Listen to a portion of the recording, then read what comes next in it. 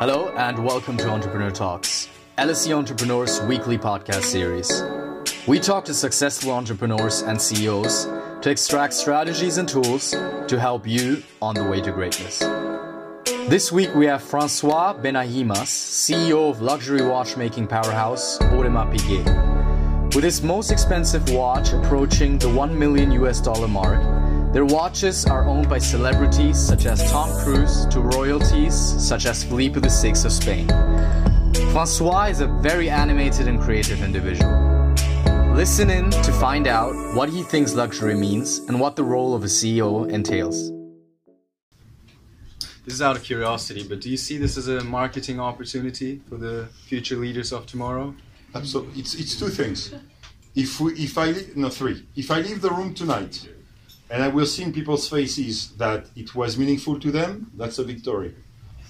If I manage to convince people that working for a brand like Audemars Piguet could be really cool, that's a second victory. And if I manage to open the eyes of some people that level of watchmaking is not out of anybody's reach somehow, because it's much more human than what people think, that will be the third. Okay. So let's see if we win or we lose tonight. Oh, we'll see about that, yeah. Can you tell us about the watch you're wearing right now, actually? Yes. It's a watch we introduced in July this year. It's called the Concept Chrono Tourbillon Skeleton. So Chrono Tourbillon Skeleton might be a little bit too complicated, but that watch is not in gold, not in platinum, it's in titanium. And it is worth 350,000 Swiss francs, which is roughly 270,000 pounds. I run fast, so no need to come after me, and I've got people with guns. Okay? And I could shoot people as well, so be very careful. I'm just letting you know, but that's a watch. If you want to look at it, okay, you can look at it. It has to come back. Okay? So that's a watch I'm wearing. Funny story about the watch. I met a kid, 24 years old, Chinese and Canadian, in Shanghai 3 months ago through an event. He collects watches, and that's his own money. That's not his dad's money. That's his money. And we got a collection that evening, and he said, "I want to come and see you in Switzerland." So he flew to Switzerland maybe 2 months later. So it's a month ago. And we are having lunch in my office, and I knew that this watch would come. And I asked somebody on the phone to bring me the watch, because that was the very first one that would come out of production. And I say, "Okay, so I've got something to show you." And he looked at the watch, and he said, "Oh, no. And he said, because he got an Instagram account, he said, "Can I put it on Instagram?" I said, "Sure.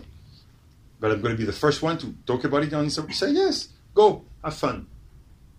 Long story short, he bought the watch, and I got a text from him the following day. And so you have to understand, we had met each other twice. One in Shanghai, one in my office. And he says, "Francois, fuck you. This is the most expensive lunch of my entire life. And I don't know what you did to me, but you made me spend that money. And I hate you for that. Love you, love you, love you. Heart, heart, heart, smiley, smiley, smiley." I answered back, "Fuck you too. This is just the beginning. Next time you're in my office, you're going to spend $1 million. So be glad you only spent 350. Love you. Heart, heart, heart." True story. Where's the watch right now? Yeah, I'm watching, yeah? Are you comfortable with, how much is it, 250,000 you said, right? Yeah, 270,000 pounds, something like this. Are you comfortable with just handing it out and people are looking at it? What if someone drops it or something? Are you not on edge of that? Okay. Nobody's going to drop the watch. Or they would have to run very fast, actually. Yeah. Okay. Before everyone came in, you were talking about Arnold Schwarzenegger, right? I'm kind of glad that you brought that up, because your career twist as well. You didn't, go to university like you said. You went from being a golf, champion. No, not champion. You went to a French championship. You took 25th, I think. No, but I became a professional golfer when I was 18 years old. I wanted to be number one in the world. I failed drastically. At my best level, I was a 25th player in France then, which would be like the 2,000 million people on the planet. So I said, maybe this is not for me. And I went to the fashion business for 7 years, and I met somebody in Saint-Barths on vacation who offered me the job to work for Audemars Piguet 25 years ago. But were you always into fashion, even as a kid? Or? I think I could have done many things in my life. Yeah. I didn't set. I wanted to be a professional golfer. That was it. But I could have worked in so many different industries. It was much more life brought me in places. It was fashion first, and then AP for the last 25 years. Okay. Could you maybe tell the audience the story about you as a child with your brother? You had a little business, right? Yeah, so we started because we were living in a sort of residence where there were 15 buildings, 3 floors buildings, 15. And I was maybe, I would say 8 years old. My brother, 2 years younger. And I said, you know what? There's a great business opportunity. We got to deliver breakfast to the entire residence every weekend because during the week we had school. So we asked my dad to go and bring us to a bakery store, and we negotiated with a guy and say, we want to go and deliver croissants and chocolate things to people in the residence. So he said, okay, my father's going to pay, obviously, and invest, and we're going to make a little bit of money. And we started. And when you're a kid, obviously, when you're that age, everybody is going to open the door. So what do you want? It's Friday evening, yes, so we would have to deliver breakfast. So you want croissant, you want baguette, you want this, you want that. And it was going well. Until my brother decided not to wake up in the morning in the weekends, and I was not able alone to do the whole thing, so the business crumbled after 3 weeks.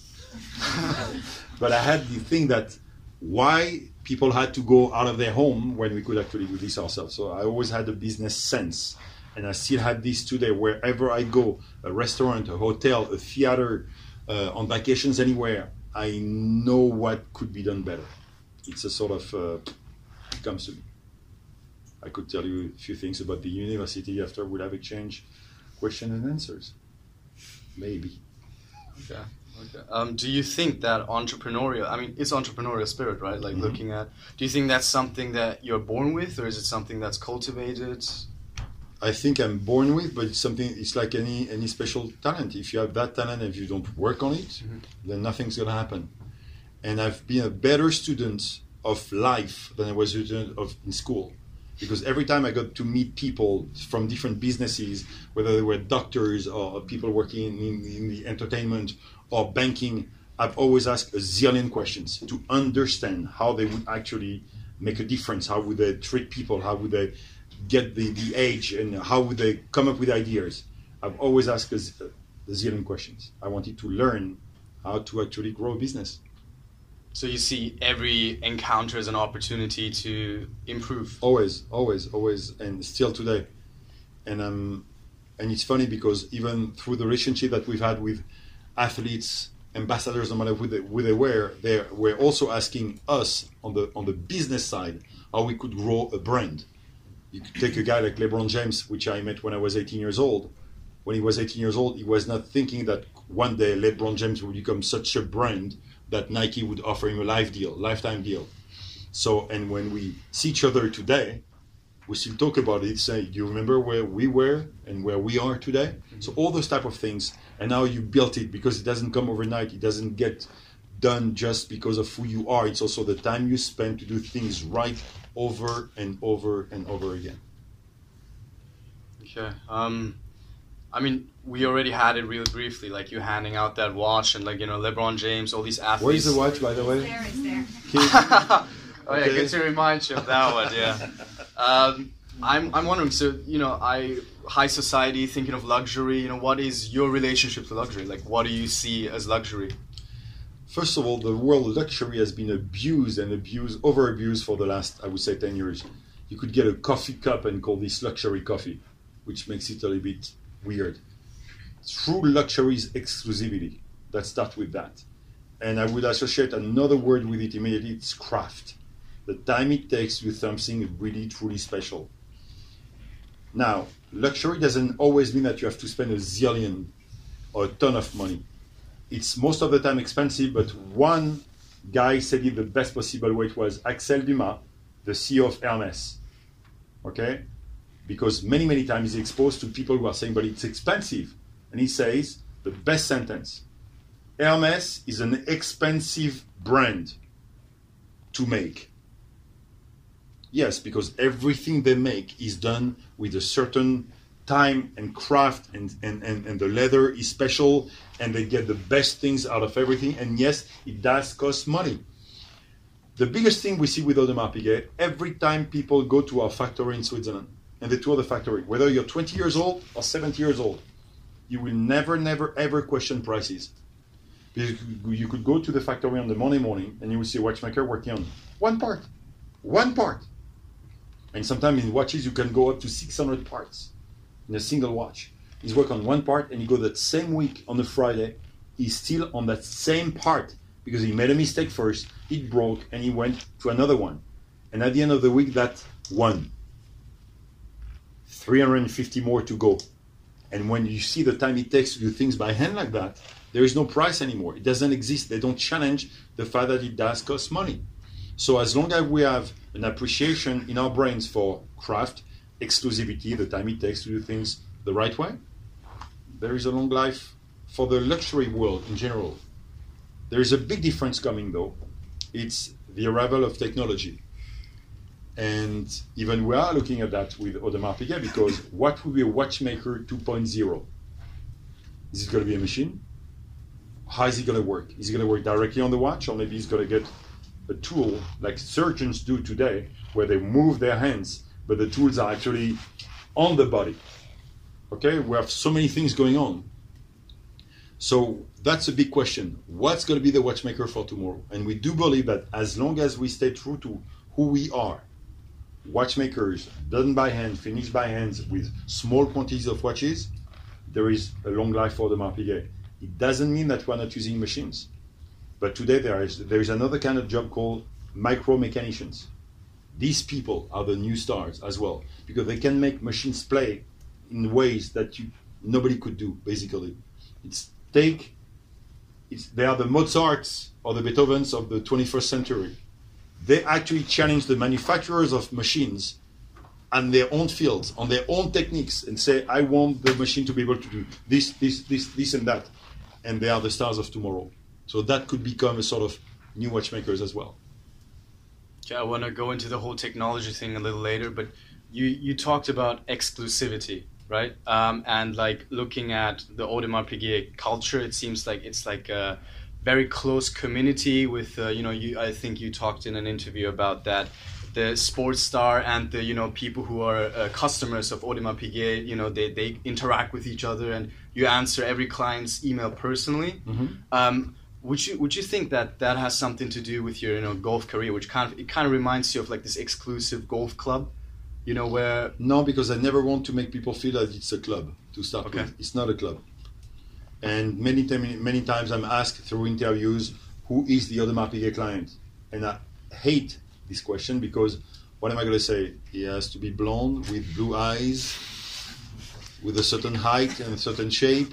No, that goes very bad, basically. So it's pretty much everybody that loves what we do is more than welcome, whether you're 15 years old, and we sell to 15 years old, to 90 years old. So it's much more a matter of welcoming people the right way and making them a part of who we are, because then they become the next best ambassadors. You need to be a star actually to sell watches. If he has an Audemars Piguet watch, what's your name? Huh? Dan. Have you already somehow, talking to your friends, convinced them to buy one? I don't have many friends that... Okay, so Dan, that's a weak answer. You will not get a job at Audemars Piguet yet. But true story, okay, my daughter, 2 years old, 2 years ago, 3 years ago now, never wore a watch in her life, not a flick-flack, not a swatch, nothing ever on her wrist. And since she's your age, and I call your generation the most ADD generation ever. Everybody knows what ADD means, I hope? Attention deficit disorder. Yes, because since you guys are kids, you could do your homework with music on, writing your friends on Facebook, chatting on the phone, having the TV on. I could never do such a thing. But the good news about it, you're very quick at many, many things. And because of that, we could challenge what could be the future of a brand like Audemars Piguet with your generation. So I said, you know what? You got to turn 3 years ago. She would turn 20. And I say, I want to buy you a watch. I want you to wear Audemars Piguet. But not because I'm the CEO of Audemars Piguet, because I want you to appreciate the watch. If you don't want it, it's okay. I won't force you to one. So she was studying at UCLA. I flew her to Switzerland, say, do a tour of the factory for 2 hours. And then if you like what you see, then we'll talk. She came back 2 hours later and she said, you know what, Dad, I want to wear the watch. Because this is the first time I see something that will last. And that made me think, yeah, because you are the throwaway generation. Yes, you are. Look at the way you look. iPhone 4, iPhone 5 comes, 4, garbage. iPhone 6, 5, garbage. The way you do your lunches, dinners with friends. What do you want to eat tonight? Italian, Japanese, Chinese, Indian, Vietnamese, whatever it is, order in. You throw. There are so many things which live by the day or the hour. When you start to talk that to reach that world of Audemars Piguet, it doesn't work this way. We can fix a watch from 1875, the way it was made then. Is it going to please everybody? No. But then, after the visit of the factory, she went back to UCLA, and in the following 6 months, she managed to sell 4 watches to some of her friends just by sharing the story. So, you know how many watches we are making a year? 40,000 for the world. 40,000 watches. Okay? So think about it for a second. 40,000 watches. My daughter is 39,999. 6 months later, 39,995. Because she sold 4 others. And I do believe that there is every possibilities on this planet to sell 40,000 watches to a generation that started at 15 years old to 90 years old. Another number, we are 8 billion souls on the planet. What do we use as a percentage for high net worth individuals? The 1%. You know, people always talk about the 1% population. Let's divide that 1% by 4. Let's make it the 0.25% of the worldwide population. That's 20 million people.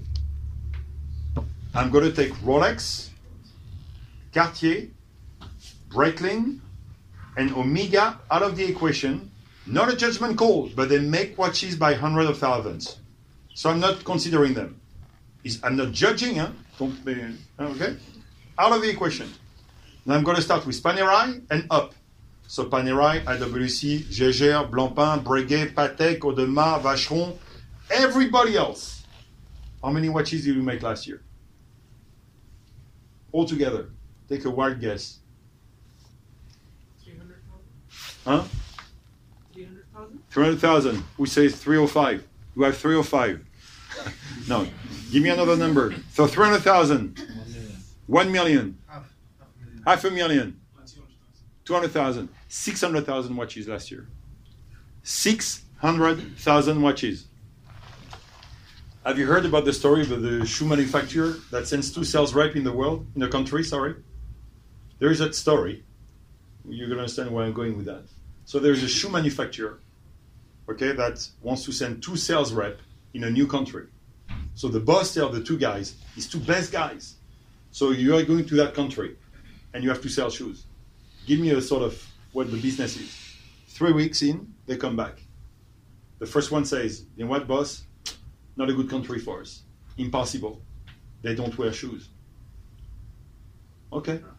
So he gets the second guy, say, so, and you? Boss. Fantastic country. Unbelievable. They don't wear shoes. That's just the way you look at the picture. And if you think that because we make 600,000 watches, we're in front of minimum 20 to 40 million people on the planet, and people think that the smartwatches could kill our business, there is not a chance. It's just a matter of preaching the art of watchmaking to the biggest possible crowd, hence the success of the brand and the watchmaking industry for many, many years to come. And it's not the smartwatches that will kill our business, because it's like McDonald's we kill 3-star Michelin restaurants. One has nothing to do with the other. They can perfectly live together. So it's one and the other, and not one or the other. Look, you are the perfect proof tonight. Half of the people are wearing watches. Only 2 are wearing smartwatches, which will make our watches look stupid. Be careful. And many of you don't wear anything. And on the people who don't wear anything, maybe if I could convince 1, 2, or 3 that it's actually pretty interesting as a world, that would be a step forward. So this is always the way we have to look at the picture. So would you say like a watch is like this, goes beyond generations? It's, you know, the people are paying for the craftsmanship, people are paying for the design. People are buying into this for so many different reasons.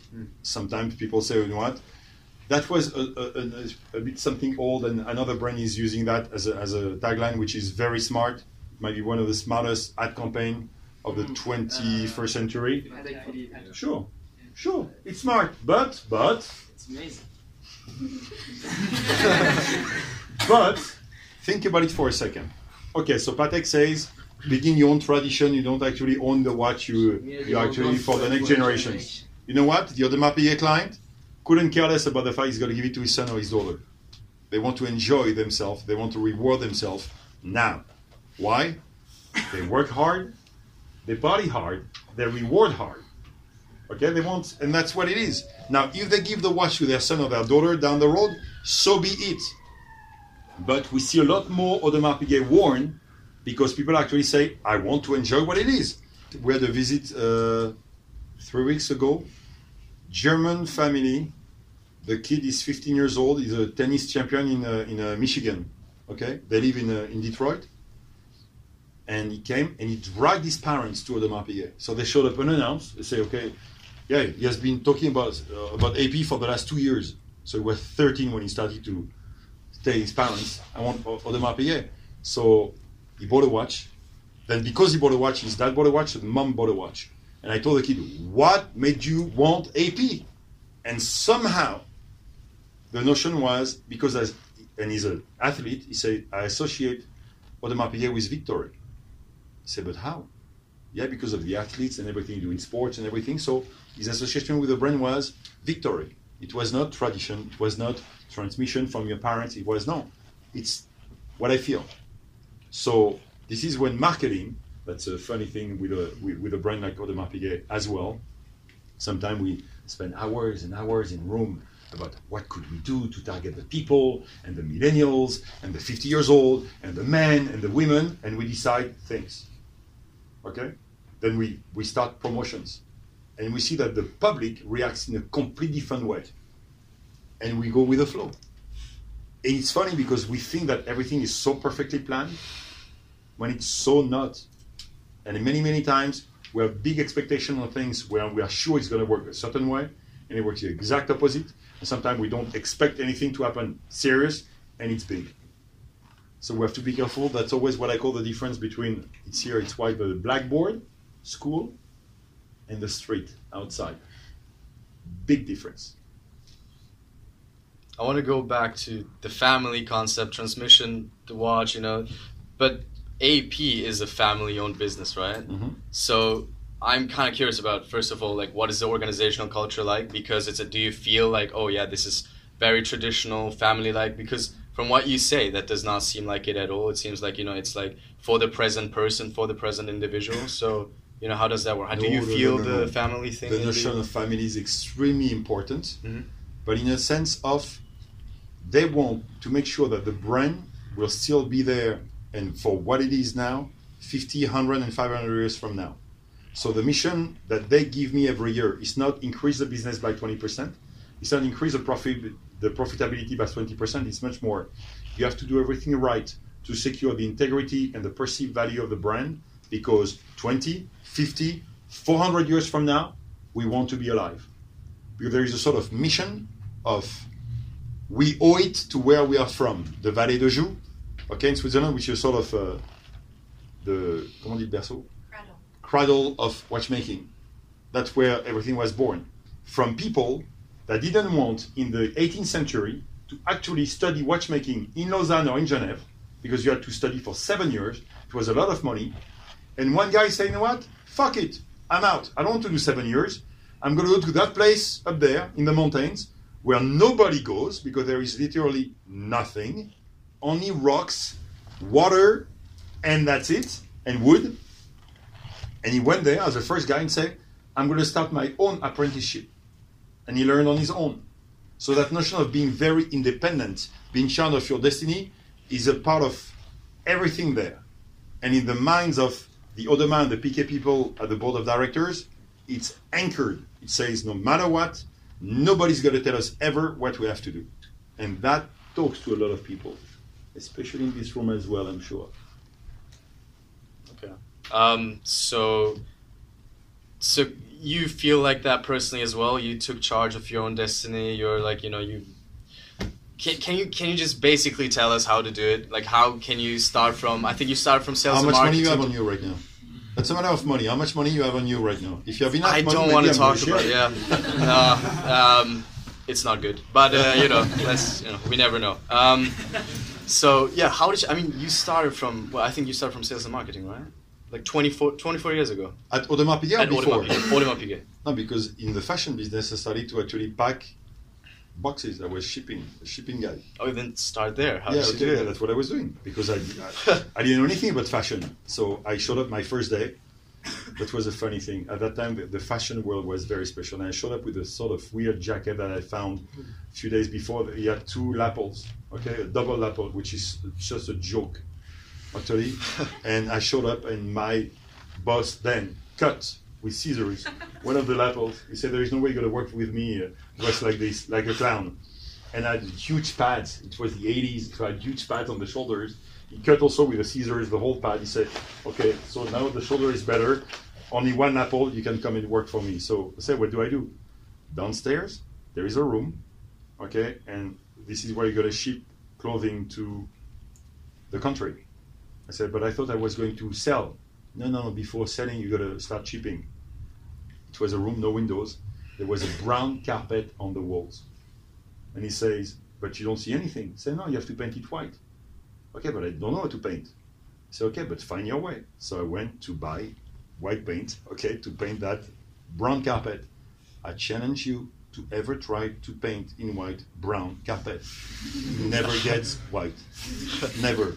So 4 inches later of paint, okay, it started to eventually get white. That was my very first beginning in the fashion world. And I started finally to start to sell, go here, go there, go there. And I made my way up because I always had that thing about selling and promoting. I think I'm good at that.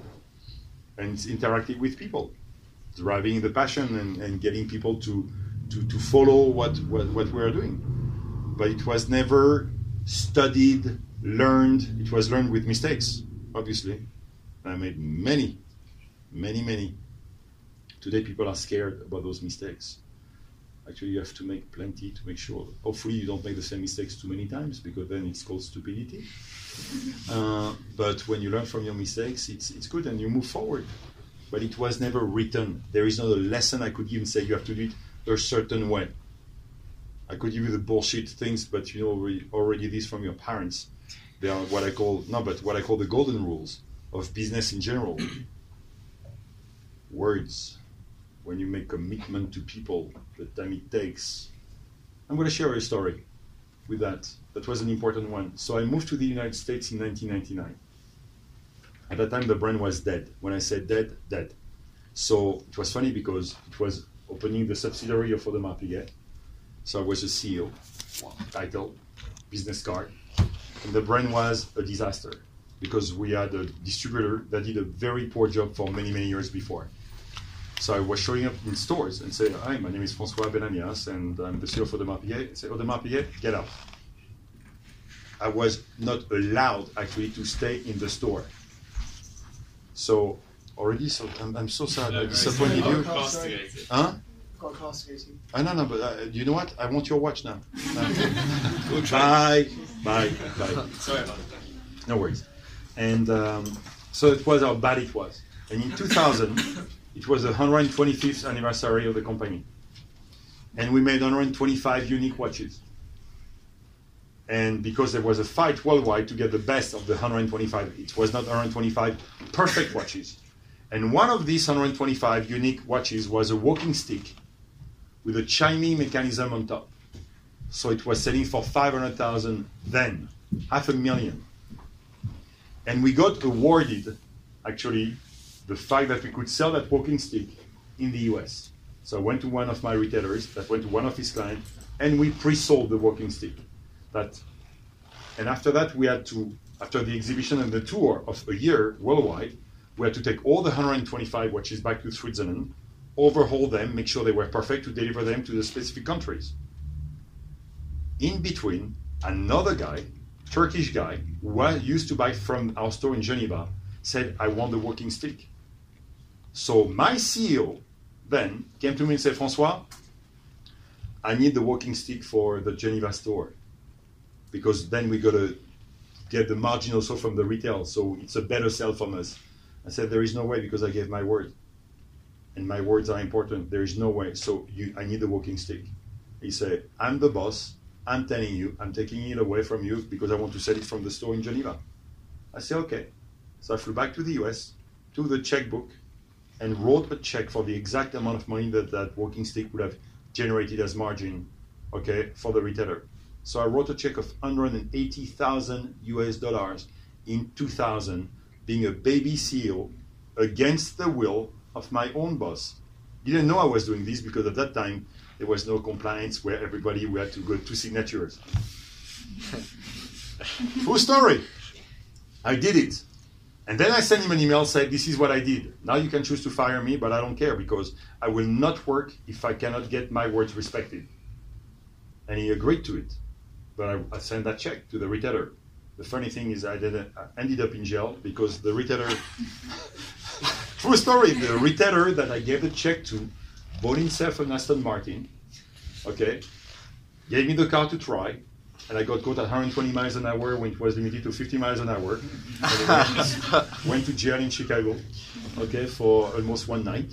So it was the end of the story of being actually true to my word. But this is so important because I see this too many times. We take shortcuts. People want to take shortcuts, go faster to point A, from point A to point B. But at the end, when you give your word, stick to it. This is so important, especially in this world, because nobody needs luxury. Nobody needs to buy another expensive item. So when you are in that world, the commitment, the relationship that you have with people is key. Because you might not see a client sometimes for 1 year or 2 years, and he comes back. But if your attitude, your perseverance with him was always correct, he will always remember. People with money have all the choices they want in the world. And you have to be careful because the wealthier you get, the more bombarded with offers you get as well. People want you. They want you for who you are, what you stand for, and they're going to promise you the world. But at the end, you have to stay true to who you are and stick to the basic rules of behavior with those people. If you give the impression that you only want the money, you're dead. And the best answer that you could ever give to someone, whether it's in a store, in a restaurant or something, when you are a salesperson is, this is not for you. I'm going to talk to women for a second. How many times have you been to stores where you want to buy something for yourself, and the salesperson, no matter what you're going to try, say, this looks so great on you. It's fantastic. You could wear a garbage bag and that would still be great. Tell me that never happened before. That happens many, many times. A great salesperson, and I'm not talking about selling just luxury, I'm talking about selling in general, any idea. Sometimes you have to say, no, I don't want this for you. This is not good for you. I'd rather not sell you than selling you this. Like in a restaurant, that does not happen very often, but when the waiter would say, you've got 3 possible courses, and you say, don't take that one's better. All those type of things. These are key when you are in this world of luxury. Would you say that even as the CEO, you're still in this sales mentality, like you took all the values? Always. Okay, so how do you as in that position, like how do you delegate your time? Like, how do you manage your company? What are your focuses? Making people play the same music. When you run a company, we have 1,600 employees at Audemars Piguet. I feel like I'm a conductor. So I'm not the best in finance. I'm not the best in IT. I'm not the best in manufacturing. I'm not the best in marketing. I'm the best in sales. Yeah, this I'm good at that. I'm good at that. Okay. So communication is obviously key. That's what you're saying. Absolutely. Right? Okay. So I mean, you're friends with I've seen pictures you with Sylvester Stallone. You talked about Arnold Schwarzenegger. All these people. What would they say who you are, how you are? As a person, is that a little fucked up? Oh, okay, there we go. No. No, the biggest reward I have running the company today is wherever I go in the world, and we're in 74 countries, people know me as François, and not Mr. Benamias, because Mr. Benamias would be a little bit, which I don't want, it's François. And that's a reward. That's how close I've managed to be with so many people on the planet. The known and the unknown. It's not a matter of being always with the known people. That's a tiny part. But I've never abused about a relationship. Meaning that if we're with famous people, and we've done it a lot with athletes and entertainers, it's never abusing the relationship and asking for more than what they would do, and knowing how to stop at one point when they don't want to go the extra mile and say, let the guy go, it's fine. Don't bother. When people say, no, I want the other autograph, and I got my mother and my fish, and he wants the autograph, and says, no, stop. Enough is enough. These guys are bombarded with offers, and you have to behave the right way. And because we did it that way, and I say we did, because it's not only me, it's the brand as a whole, that we kept this relationship alive for so long. Okay. So, I mean, to the external, you have a very significant, you have a strong character, I think people would say that, you leave an impression. But how are you when people are not around? What is your daily routine like? What do you do when you wake up? How does it? Don't ask me that question. That question was asked to me by a journalist 2 years ago at the SIHH. We do the watch fair in Geneva every year. First journalist, 8 o'clock in the morning, Monday. The first Monday morning, 8 o'clock. First question. So, François, could I ask you what is the first thing you do when you wake up in the morning? There is another step before that in general for any human being. You may go to the bathroom. Yeah, that was a different question. He didn't say first. He said what you do in the morning. What I do in the morning? Yes. First of all, the morning starts very early for me. Okay. What time? I would say between 4 and 5. Okay. Yes. Do you get the 8 hours of beauty sleep, or no way? You don't get that. No. I wish, but no. But I'm, in general, falling apart by 10. Falling apart by 10? By 10:30, I'm dead. At night, though, right? I mean...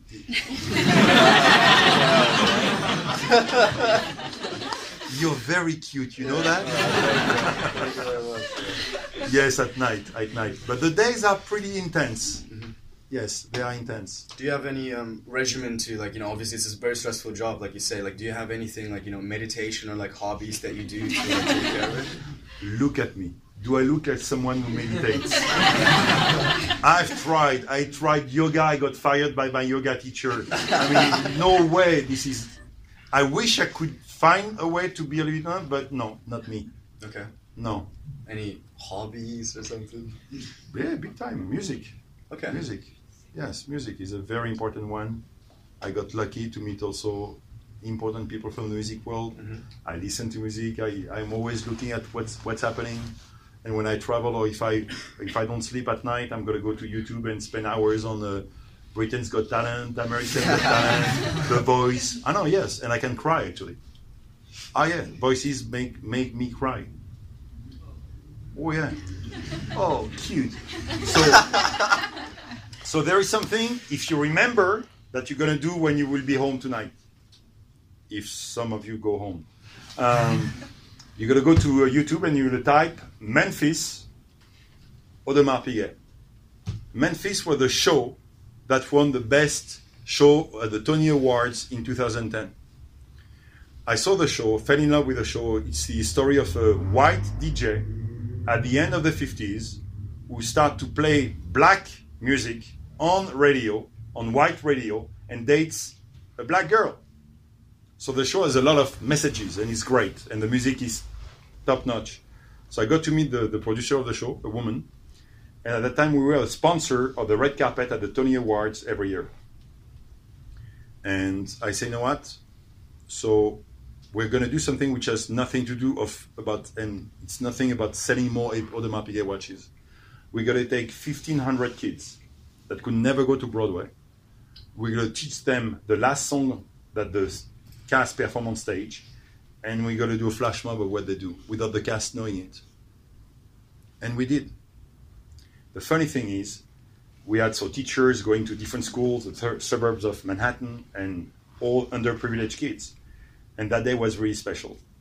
And they were supposed to come and do their piece at the curtain call.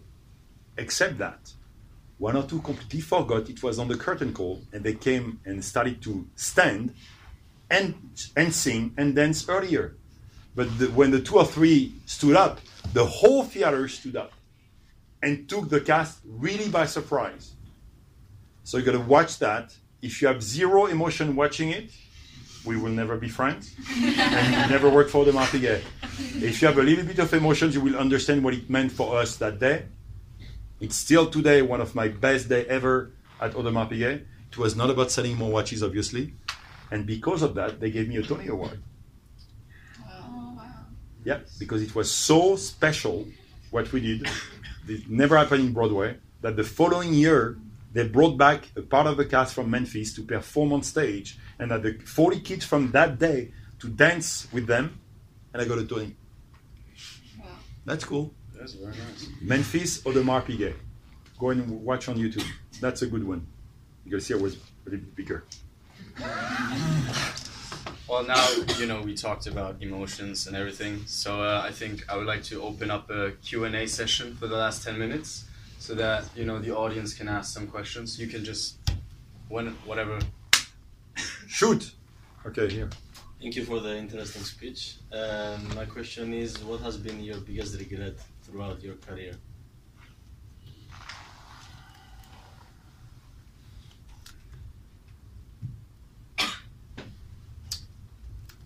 I screwed up my private life. Yeah. Now, I cannot say that it's because of Audemars Piguet, because that could have happened anyway. But through me going up and up and up and up, at one point it did affect 2 lives actually, because I got divorced twice. I'm very happy now. Extremely happy. But at the end, I don't know if it's only the job that did that. It's maybe also, it could have been maybe any job, because I'm very intense when I work, and that did affect my life. But does it make me feel bad right now? No. Am I happy with my kids? Yes. I've got a 22-year-old and a 6-year-old, and it's okay. You will not always get everything. It doesn't work this way. The most important thing is when you turn back, and I'm now 54, I said. So you can turn back and say, have I done a lot more good than bad? The answer is yes, we can keep going. It's fine. Yeah. Yeah. I have 3 questions. Let's go. 3 questions? Yeah, throughout your talk. First one, you said when you at the beginning you said like in 2008 or something, the company was going into a direction that you didn't like. Yeah. In a sense, I understand that. Sure. You didn't like, and then what direction was that? And then it was not. It was not. We are not focusing on what we are doing best. I cannot go into too many details, but long story short is we are spread all across. Too many things, not one message. So the brand could have been doing many, many things. It was not right for who we were. And I say we're heading to a wrong direction because nobody can relate. Have you heard about the why, how, what from Simon Sinek? No? Yeah. Why you do in business? When you run a business, you have to ask yourself 3 questions. Why are you doing it? How are you doing it? And what are you actually doing? That's a very interesting video. Same thing, YouTube, 15 minutes. Simon Sinek. Can watch it. It's a very good experience. And the why, if you do your why properly, when somebody buys your product, no matter what it is, he's going to be able to answer the why he is buying to the same way you say why I am doing it. That's when you're successful. We were so far away.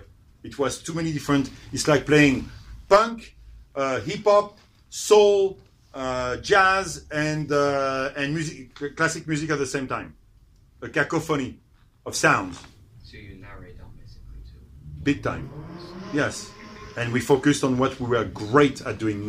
You cannot do everything thinking it's going to work. Choose your path. Choose your stay true to your DNA and work that way. It was not so complicated, by the way, to fix, because the brand was doing half a billion, in 2011, and we are passing the billion mark this year. So in 6-7 years, we almost doubled the business. When the watch industry was going down, we managed to go up big time, and there is no Nobel Prize I will ever get to have done that. It's a matter of putting things in order. And then you also said, like, you guys have a limit on the watch you make every year. Yes. Around 40,000. Mm-hmm. Is it, what's the aim of that? Or is it the month worker constraint that number? Or is it because of the sell technique that, it's just we have 40,000 watches? Well, it just as in... No, today 40,000 in the maximum capacity that we have with people, training people, and building facilities. We are actually working on a brand new factory that should open. The first part will open in 2022, and the second one will open in 2025, and we hopefully will reach at 55 or 60,000. So we want to grow, but it was good that we were sort of capped at 40, because 40 right now is true exclusivity. We could easily sell now 45 to 47,000, but the 40 has helped us reshaping the integrity of the brand. Okay? And one last thing is something. Just one last thing. It's just for the base world, I heard that you guys are now joining for the coming years, or is it? For what? The base world. No. You're taking the SIHH. Because there is Basel, Fair, and the SIHH. Okay. So we are the SIHH. But are you? Last year, 19. After we stopped. But why is that? Why not? Why? Because it doesn't make sense with what we are doing anymore. Actually, it's a fireworks of introductions and novelties in January. Most of the time, we don't deliver watches before March, April, June, July, or September. So we shoot all together at the same time. It's very complicated for the press to really choose which brand they're going to talk about, and the time to market is of the essence now. I cannot actually promote something and not deliver for 9 months, which is a sort of norm in the watchmaking world. So this is our last fair in Geneva in January. We will introduce a brand new collection. And we will actually deliver this entire collection starting February 1st. Thank you very much. You're welcome. In the back, I saw the hand there. Yes. I'm doing a master's in innovation. Sorry? I'm doing a master's in innovation and entrepreneurship. I Yes. never wore a watch in my life. Okay. So with your experience, I'll be very interested to see what would be your sales approach in, selling a watch maybe. I can do better than that. So what are you studying again? Innovation and entrepreneurship. Okay. So here is what you do. Now, what I'm going to do now, I'm not doing this with every single one of you. Huh? So I'm going to offer you a plane ticket to come to Switzerland. Okay? And you come and visit us in Switzerland. You're going to tour the factory. Okay? And then you'll tell me about not wearing ever a watch again. Now, what's your first name? Bilal. Bilal? How many know him in the room? Wait, what are you doing here? Nobody knows you here or what? You're hiding? But now maybe they would want to. Or they will never see your cute face again. Because when you are in Switzerland, if you don't decide to buy a watch, I'm going to bury you there. Have you seen Bilal? No. Okay? But I'm offering you a plane ticket. You're going to come and visit us. Okay? Done. No more plane tickets. Yes. Maybe then I write my thesis on, how you convinced me to buy a watch. Maybe. Yes. Okay. Yeah. Thank you. My name is Mariko, and I'm actually already running a business here. And I'm actually old, but anyway. You actually what? I'm already running a business here in London, and but I don't know that much about like business. I don't have any business degrees, to be honest. And I'd like to know what kind of a business will you be interested in doing if you had, like, apart from like watch, like what kind of a what kind of business do you kind of see in the world right now? What kind of like emerging Of new opportunities? Yeah, new opportunities. Yes.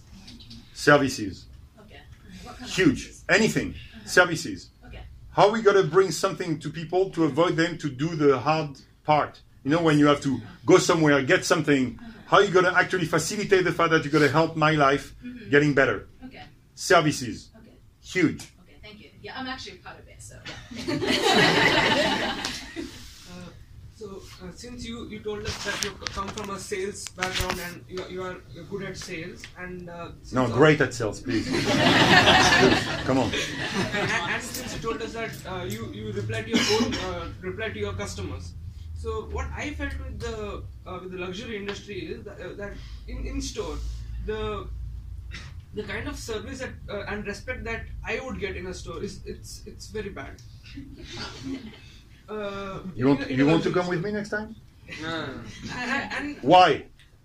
I don't know. It may be because maybe I don't look like I would buy that product from you, or that I don't know why they judge a lot of salespersons. They judge on your appearance, and This is the biggest mistake that the luxury industry has been making for the last 15 years. yes. Let me give you an example. Okay, please stand up. Okay, come here. You come here. Look at those kids.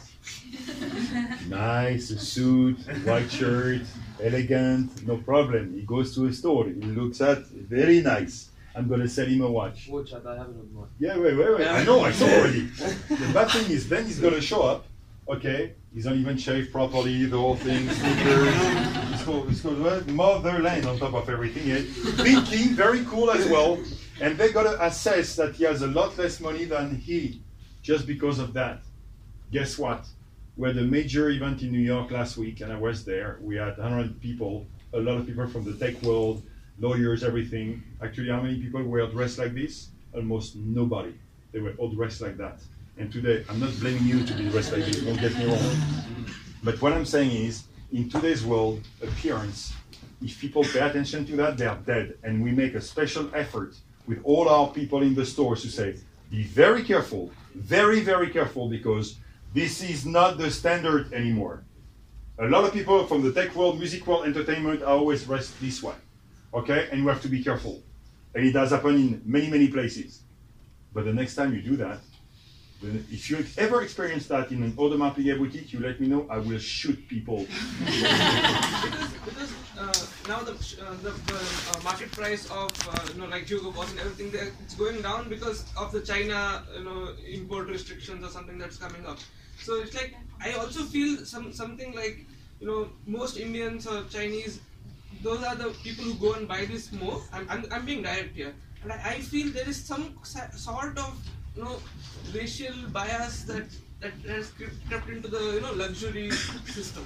And whenever I have bought any luxury stuff, I have been treated well by my salesperson. And whenever I have been not treated well, even though I like the stuff, I have never bought. Mm-hmm.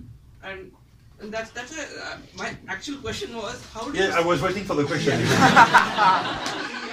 how do you plan your how do you plan on designing this sales approach that you have in your company? As I said, by paying attention, and actually we teach our people to pay attention to small details, because at the end, when you have money, one way or the other, there are very few things that will actually help you getting it quickly.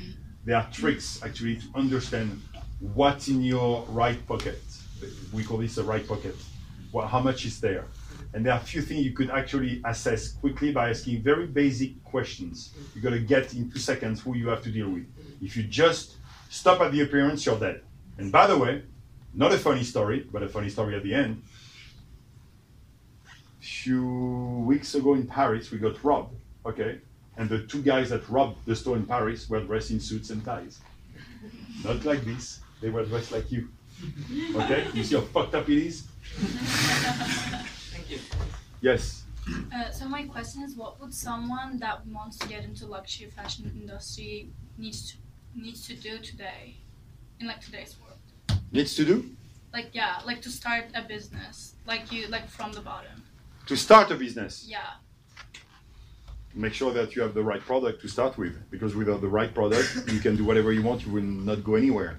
So you have to have the right product. And if you're too young for that. There is a movie called Field of Dreams. You might have not heard about it because you're really too young for that. And the story about the movie is with Kevin Costner. You might not know also who he is because you're too young, but that's okay. But in the movie, he's building a baseball field in the middle of nowhere. And the whole theme of the movie is build it and they will come. What I say is, if you have a right and a great product, you don't need so much money at the beginning because people will go for it. And the best proof of that is the success of some people who have launched their things on YouTube. And they were nobodies the day before and then they became someone. 20 years ago, there is no way that you would have seen the best restaurant in the world be in Denmark. No way. Because nobody would think that you're going to get the best food in the world in Denmark. That happened 2 years ago. Okay, so today it's much more a matter of what you start with. And if you start with the right something, and you're smart enough, you're good to go.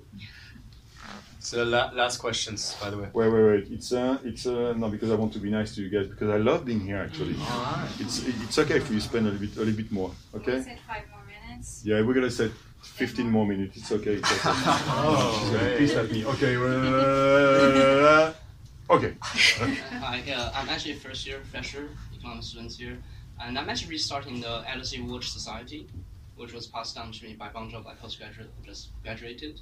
So I probably have quite technical questions. It's talking about services and the e-commerce sort of things. That I think I've seen one of your previous interviews that you're saying that AP is trying to experiment with e-commerce in 2-3 years. How is that going to change? Is it still maintain the exclusivity? Because if I'm right, the AP boutique on Oban Street is by appointment only. Mm-hmm. So is that something we should looking forward to be still? E-commerce is not an end of a game. It's another tool. It's a new tool in town. But we're not going to say, oh, okay, my dream world is I stay in Switzerland behind my desk, okay, and we sell the 40,000 watches online. I don't have to meet clients anymore. I don't have to answer stupid questions. I don't have to treat people with lavish dinners and events and everything. No. It's another tool. But I can give you an analogy with our store in New York. Our store in New York does roughly 30 million in sales a year. So 30 million, it's a number. 15 of the 30 million are done online, except that they are done on the phone, online. People are calling the store and say, I want this specific watch. Okay, could you please ship it to me? I'll wire the money. So we don't actually meet the people, but we interact with them.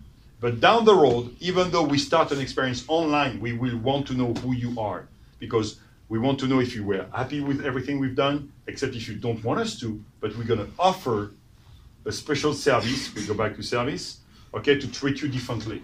We don't want you to go online and put a 350,000 Swiss franc watch in the basket and check out.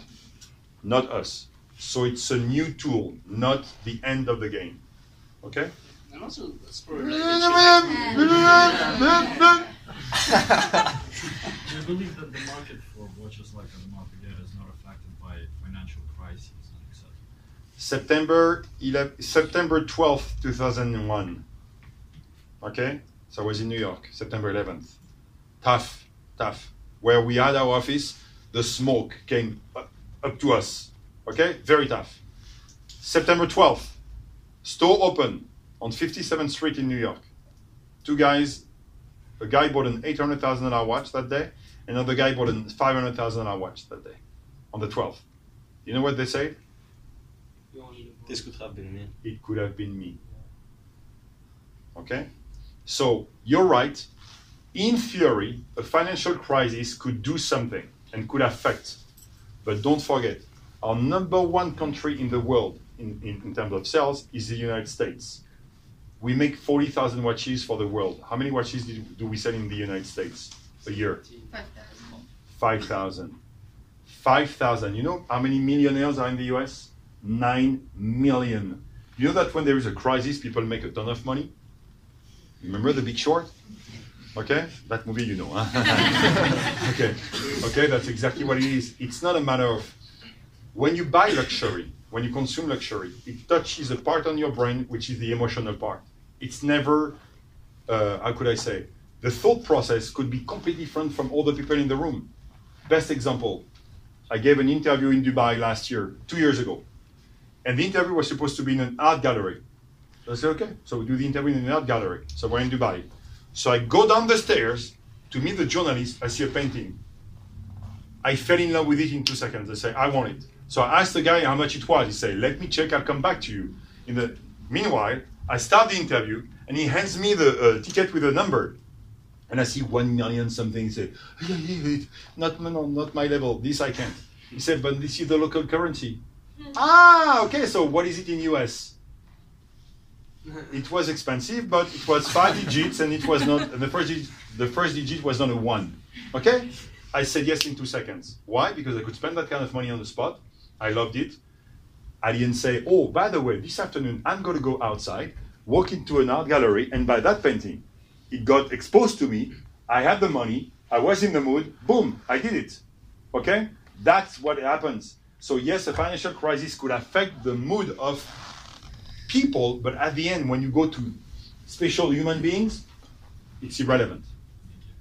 Okay? Yes? You seem like a very direct and straightforward guy.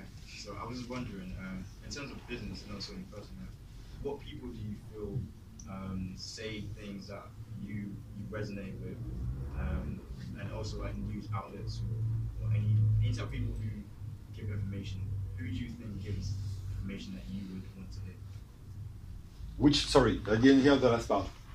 So what people do you feel give information that you would want to hear? Give information? Yes, like advice, it could be. Many. No, but many. It's a difficult question because I say, I'm going to relate and I want to know people who are close to what I stand for as well. What are my values? What's important to me? And what is important to me, I feel it in some people.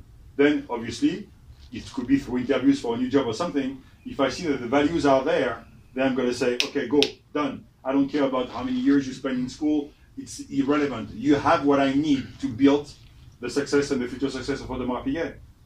2 little things about it. We made 7 watches together. We appeared in 3 movies. Never signed a contract with Arnold Schwarzenegger. Not one piece of paper. We signed a deal with LeBron James on maybe one page. Okay, the whole thing.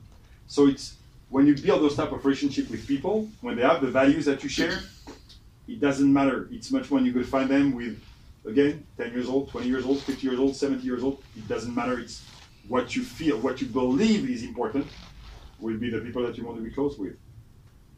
Okay? Dan. Well, firstly, thank you for being here tonight. And my question is, how would you define exclusivity? Because there are brands like Hublot, for example, who... Who? Hublot. Who?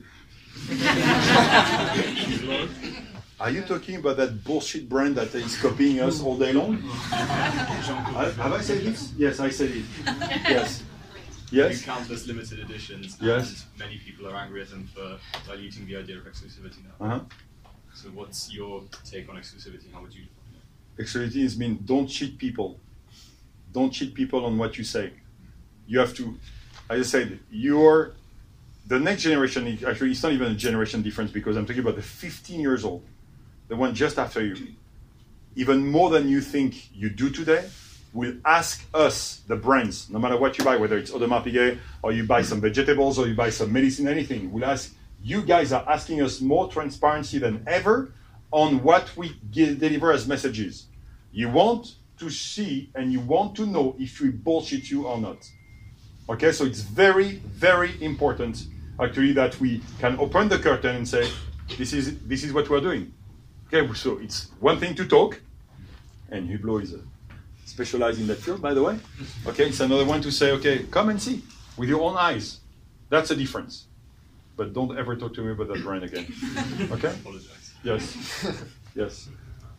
You spoke about the next generation and the experience with your daughter about how the factory tour was like the turning point for her. So I guess that kind of resonates with me because I see particularly the luxury watch market as one that needs a certain knowledge and passion to understand, the movement, the heritage. So how do you get that sort of impression across and market that to people who might not understand that yet, or they're blind to it because they don't know? By doing it more. Actually, that's our advertising. We could spend, and we spend millions and millions in advertising, whether it's print or digital or whatever you want.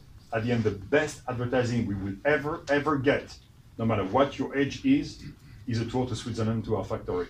Because the day you experience that, we won you for life. You might not even buy a watch for the following month or years. It's irrelevant. But the experience you're gonna get by seeing the way it's done, because basically you travel in time. You travel 200 years back, but you're still in the 21st century. And you go back and you're gonna share that with people. And at one point, some people say, oh, you know what, I want to see it as well. We've seen this more and more and more every day. Okay? Yeah? You spoke a lot about kind of maintaining like a consistent approach and protecting the integrity of the brand, particularly with regards to sales. So my question is, when you kind of sell through distributors, what do you look for? Like what do they need to represent to kind of get a license to sell AP watches, and how careful is that? Dream world, exactly what we are preaching when it's in our own stores. But since that's not the case, this is why we are actually consolidating more and more and more and more our distribution network to be in charge of our own destiny, meaning to be in full control of every single sale we make. 5 years ago, 10 years ago, we are a wholesale brand. We are selling through distributors. Today, we are coming every day more and more retail-oriented because we want to know who the clients are. Because if we make mistakes, and we are making mistakes, it's not always perfect. We don't always deliver the best experience, but at the end, what matters is we want to know how to correct the things we did wrong and how to amplify the things we do right. Okay? Good. Do you own or watch other watches that are an AP? Wait, somebody's dying right now. You want water? Here, take water. She's dying, nobody makes a move. Oh, yeah. These are you people? Yes. I didn't have candy, so. You gonna be okay?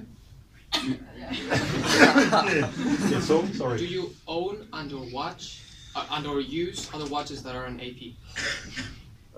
Yes, Richard Mille. Yes. Just Richard Mille. Why?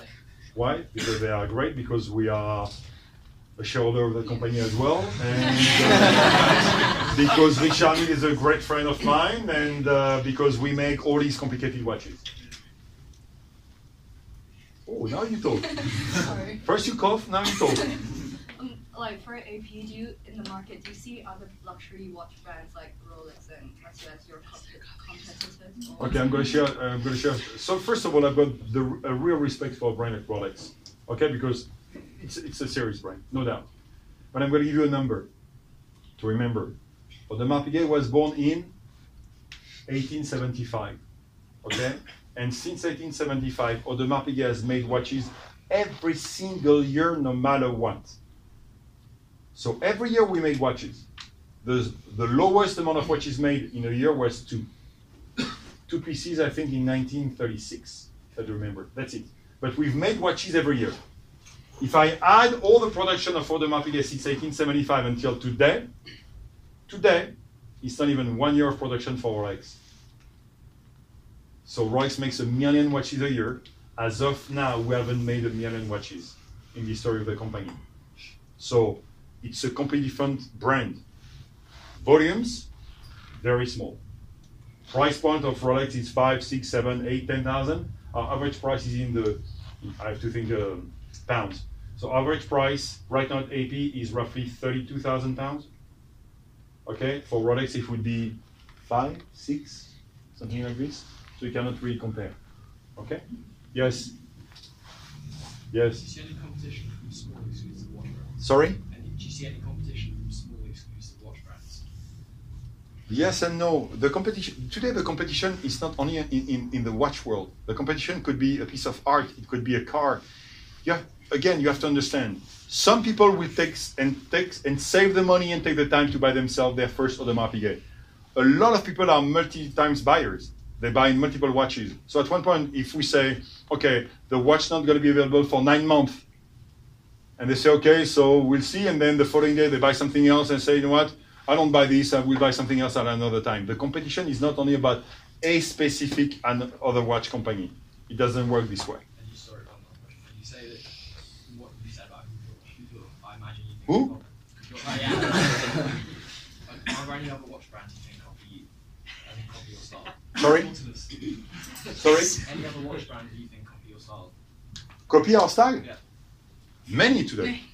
A lot. A lot. But that's okay. When you are copied, it means that you're good at what you do. Some people do it better than others, and some people really bullshit. But it's okay.